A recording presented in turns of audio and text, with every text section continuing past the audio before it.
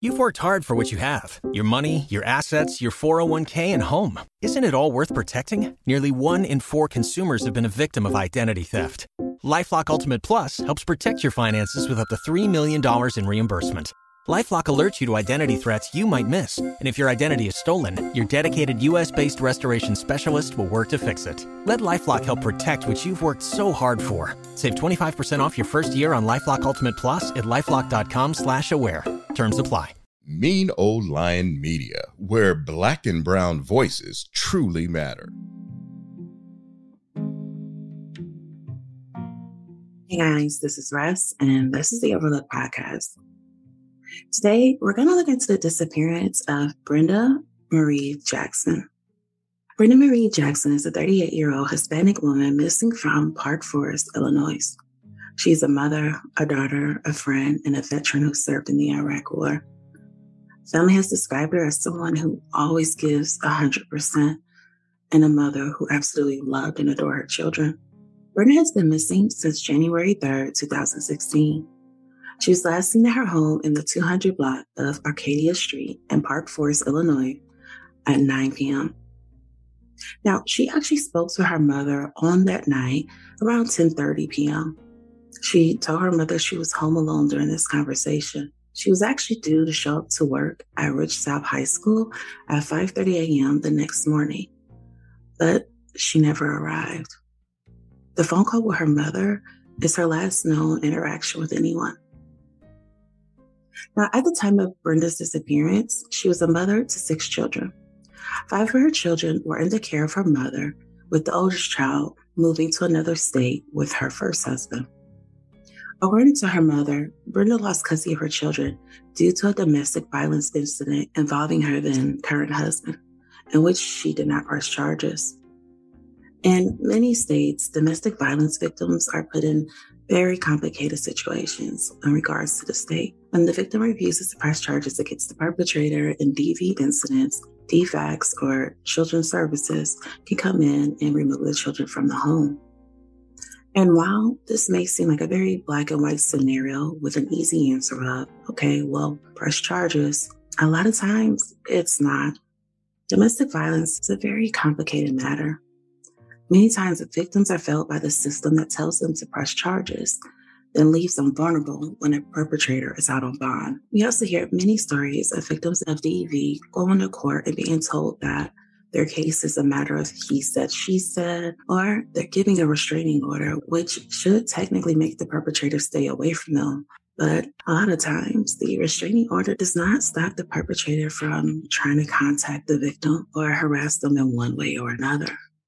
Then we also have victims who they got the restraining order. The person violated the restraining order. They go back to court and their perpetrator is simply given a slap on the wrist. It's reasons like this and countless other scenarios that leave many victims scared to press charges. A lot of times, victims of DV do not believe the system will help them. And they believe that police involvement will only lead to furthermore intense violence from their abuser. And look, this belief isn't exactly based on some sort of cognitive dissonance. Unfortunately, our criminal justice system has a history and present of failing to properly protect victims of domestic violence. A lot of times, victims do not press charges out of fear of what will happen next. Again, let me remind you, victims of domestic violence are at their highest risk of being killed when they are attempting to leave. Things like pressing charges, restraining orders, etc., are all acts that show that the victim wants to be done with the situation. And while it's easy to say, well, just call the cops and be done with him, a lot of times, that's not how it goes. It's a complicated subject matter that we as a society have yet to solve. We have yet to provide a means to guarantee victims' safety when they want to leave the person terrorizing them. And with that said, Brenda was very much still connected to her children while they were out of her care. She was following Children's Services safety plan to get her children back. And in fact, we find out that after she disappeared, she actually did file for divorce. And many feel she was trying to work out a way to escape her husband, but in a manner that might have been more secretive and that she may have felt was safer. Now, Brenda's mother has spoken out many times about Brenda's love for her children, stating that the family does not believe that she would ever abandon them, and that she maintained her supervised visits and maintained communications with her children, and she was actively working to get her kids back. And while Brenda's parents had been caring for 5 out of her 6 children for a few months by the time Brenda disappeared, just a short time after Brenda disappeared, Children's Services removed Brenda's children from her parents' care. According to an NBC Chicago article titled "Children of Missing Mom Removed from Grandparents' Home," it's reported that the Department of Children and Family Services removed them and placed them in foster care just a few weeks after her disappearance. Now, this article states that the agency said that their safety plan was violated. They say that the grandparents granted the father, who was named as the perpetrator against the mother in the domestic violence report, a supervised visit, which he was not allowed to have. In a statement, the Department of Children and Family Services said, and I quote, "We have concerns about the grandparents' willingness to accept the severity of the dynamics of this case and the impacts this has on their ability to provide a safe home for the children. Therefore, we'll be removing the children to a home that can ensure the safety and well-being of the children long term." Now, in that very same article, the grandparents expressed great sadness and confusion. They are quoted talking about the love and the support they were able to provide their grandchildren while still being able to keep all of them together. It's implied that the children were separated to different homes. Brenda's father, Joel Gonzalez, is quoted as saying, "We take care of these kids. We send them to school. The little girl goes to school. She's a student of the month. She's doing well. The other kids are happy. Now they want to separate them, put them with totally different strangers." Now, Brenda's mother has been particularly vocal with the media over the years. We find out that Brenda and her husband had been married for about 2.5 years at the time of her disappearance. It appears that at one point they may have been trying to work things out, as some articles have referenced. But as time passed, articles began to include information about Brenda actually filing for a divorce before she disappeared. In fact, it was him and Brenda's mother that reported her missing together. But here's the thing. As time goes on, we find out that the husband fully stopped cooperating with investigators. Oddly enough, we don't really find out a lot of information about Brenda's husband. Articles and videos don't really give much information about him, about his background, or what he has or has not done. In a CBS News article, it is briefly mentioned that when Brenda first disappeared and family could not locate her and was asking him, "Hey, have you heard from Brenda?" that he initially asked the family not to speak to the police, at least until they met with him first. But no other details are given. We know that he did meet up with the family because he and Brenda's mother went to file her missing persons report down at the police station together. However, we don't really know what conversation took place before they did that. Now, that piece of information kind of explains why there was a 2-day wait between the time that people realized that they had not heard from Brenda and the time that authorities were alerted.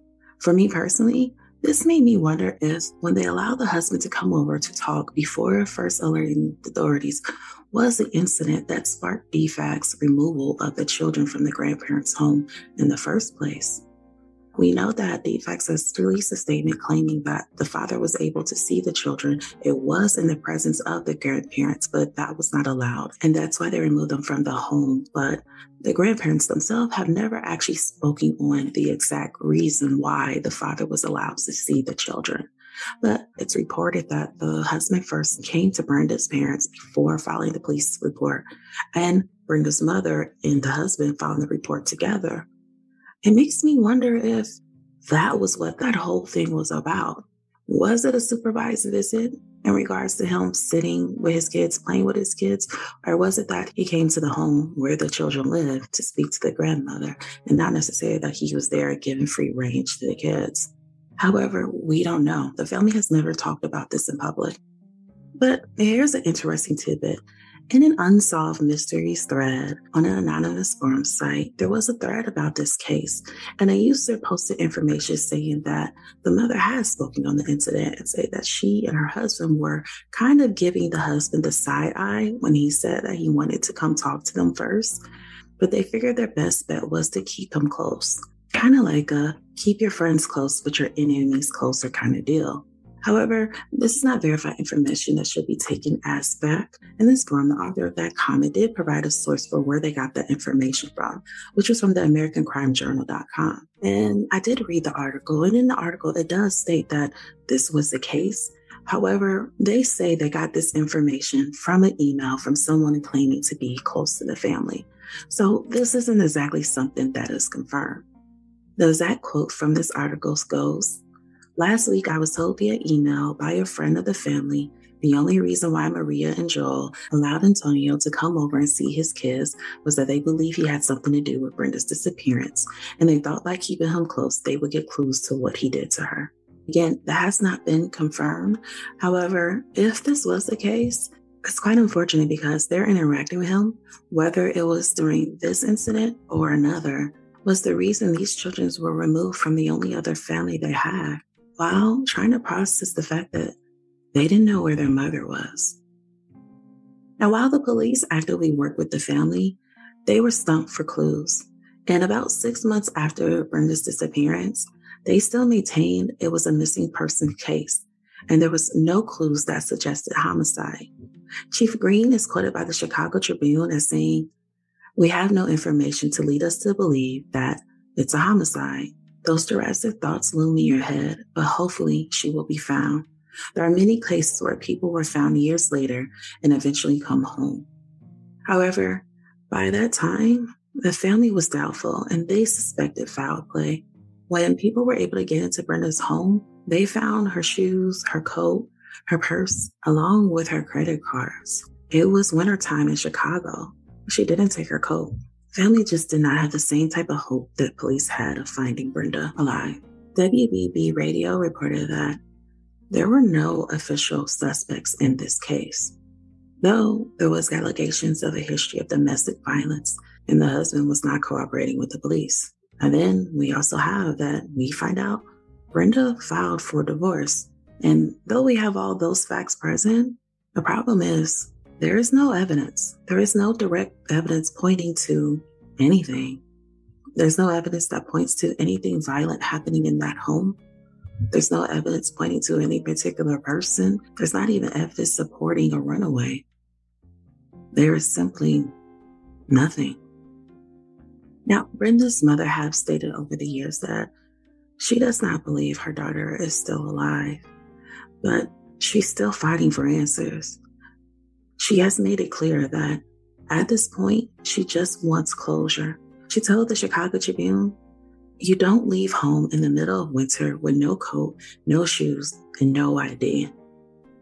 She has made it clear over the years that though she does not believe her baby girl is still here, she still wants her answers. She wants her closure. Now, Brenda's story did get a little bit of media coverage, but it hasn't helped any efforts in her case thus far. On January 14, 2016, People.com wrote an article covering her disappearance. It was short, but they put the information out there. And they weren't the only source, non-local, that covered this story. The Daily Mail also followed up on this case shortly after she disappeared. And in September of 2021, ABC 7 Chicago followed back up on the case. In the article, Brenda's mother stressed the lack of publicity and communication in her daughter's disappearance over the years, saying that she hadn't received updates in a while regarding what was going on in her daughter's case. She had no idea what the police were or weren't doing or if there was any movement at all.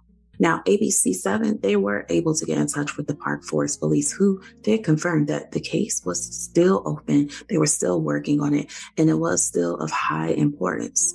And they even gave ABC 7 an update. They were consulting with the FBI in efforts to find Brenda. Now, in this case, there's been a couple of things that have been said that kind of just leaves us with more questions than answers. As I stated earlier, it appears that the home was left undisturbed. There is no implication that suggests any type of struggle in Brenda's home. Like I've said, things like her purse and her coat were left behind. And this has left a lot of people wondering, maybe she ran outside to briefly talk to somebody. If Brenda did not disappear on her own, this would explain why she left her things like her purse and her coat behind. She might have thought she was just running outside to pick up something or briefly say something to someone and coming right back in. But that didn't happen. Now, one of the things that I noticed in this case, like with many cases, details change a bit from article to article, to video, to blog to blog.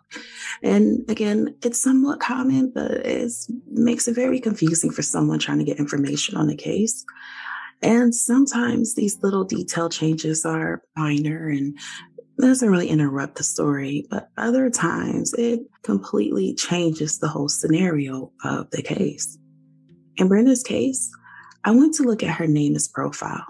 Now, NamUs is the National Missing and Unidentified Persons System used for missing and unclaimed person cases in the U.S.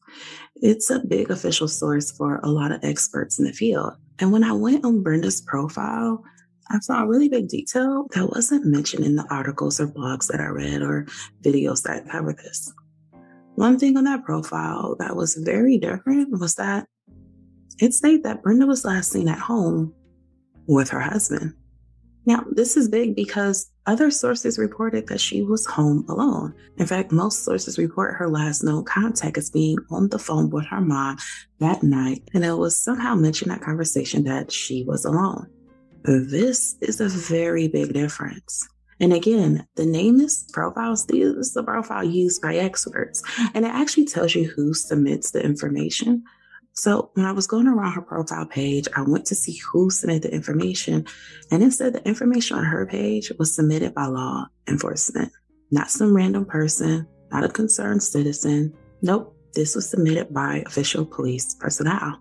And if Brenda was indeed seen at home with her husband last, and there's a history of domestic violence, in fact, a history that caused the removal of her children, in which children's services prohibited him from seeing them due to his history of violence, well, this definitely makes people want to lean closer towards one theory over another.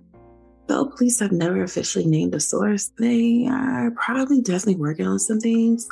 They're probably just working in silence, trying to collect more evidence and put together a big profile. And while I have definitely covered cases where it really seemed like the police just dropped the ball and did not care, I personally don't think this is one of those cases they're doing that with. Unfortunately, in Brenda's disappearance, there just wasn't enough evidence to piece together what exactly happened, what exactly took place. I do think the Park Forest Police, they are definitely working on this. They're definitely getting some things together in conjunction with the FBI. So let's go to the theories. There are 3 consistent theories when it comes to the disappearance of Brenda Jackson. Now, the first theory, as I'm sure you guys have all guessed, is that her husband has something to do with her disappearance. I almost feel like I don't even have to really go over why this is one of the theories. We have a disappearance. We have a history of domestic violence. We have her filing for divorce. And we have at least one source saying that she was actually last seen at home with him. And then not to mention when family was reaching out to him to figure out if he's seen the Brenda, what happened, he told them not to call the police until he came and talked to them. Now, we don't know exactly what was said. We don't know what conversation took place, but it appears he did go talk to her family first and then went down to the police station with her mother to file a report. Now, many people speculate that, he probably wanted to have that conversation so he can control the narrative. A lot of times abusers are really good at manipulating the narrative of what exactly is happening in their relationship, of painting a certain picture and trying to control what others see about the victim in their relationship. Control is a huge part of domestic violence. And him telling her parents to wait until they talk to him before going to the police really fits into that narrative of trying to have some type of control over the situation. And then again, after the missing persons report is filed, we don't really hear anything about the husband. I can't find a single article where he has spoken out, where he has asked for help. There's no mention if he showed up to any of the searches, but we know her family has. So her friends have. And we have the fact that police have said he was not cooperative after filing the missing persons report. This leaves a lot of people side-eyeing him and going, there's definitely something there. The second theory that you'll hear is that maybe Brenda feared never getting her children back and started a new life somewhere else. In this theory, people bring up the fact that, look, this was a person who was a mom who lost her kids. She hadn't had her kids for a few months at this point. If her husband was indeed in her home as reported on the nameless profile, people wonder if she couldn't leave him alone. And because she couldn't leave him alone, she didn't think she was going to actually be able to get her kids back. And so she just decided to start over. In this theory, people point out that Brenda was still young. She was only about 31 years old when she disappeared. And many wonder if motherhood was just too much, marriage was too much, and this was her opportunity to get back out there and start her life over. The third theory that you hear is that some wonder if Brenda committed suicide. In this particular theory, what I found commonly spoken on is that Brenda was a veteran. She was a veteran who served in Iraq. And many wonder if she suffered from PTSD. PTSD from not only being a vet, but being a vet and then coming back and being in an abusive relationship where violence and danger was present, and the stress and the toll that has taken on her with the addition of losing her kids. And while I personally had not come across a single thing that mentioned anything about her mental health, this was a theory that I came across more than once on different forums around the web. However, all those are simply theories because, again, we don't have any evidence of anything. But we believe that somebody out there in the community knows something. Someone saw something. Either way, the information is needed. And we're asking the community to please reach out to the Park Forest Police Department if you have any tips or information about the disappearance of Brenda Marie Jackson. Currently, there's a $3,000 reward being offered for any information. You can call the Park Forest Police Department Investigation Division at 708-748-1309. And as always, I will have this information up on my Instagram at @theoverlooked_podcast. As always, guys, thank you for listening. Please be sure to come by the Instagram and take a look at Brenda's pictures. See if you recognize her face. Even if you don't, you can share her story and we may be able to get her picture or her information across somebody who does have information. Now, as always, guys, I'll have a new episode for you next Sunday. Be safe, be vigilant, and you'll hear my voice again next week. Mean Old Lion Media, where Black and brown voices truly matter. You've worked hard for what you have. Your money, your assets, your 401k, and home. Isn't it all worth protecting? Nearly 1 in 4 consumers have been a victim of identity theft. LifeLock Ultimate Plus helps protect your finances with up to $3 million in reimbursement. LifeLock alerts you to identity threats you might miss. And if your identity is stolen, your dedicated U.S.-based restoration specialist will work to fix it. Let LifeLock help protect what you've worked so hard for. Save 25% off your first year on LifeLock Ultimate Plus at LifeLock.com/aware. Terms apply.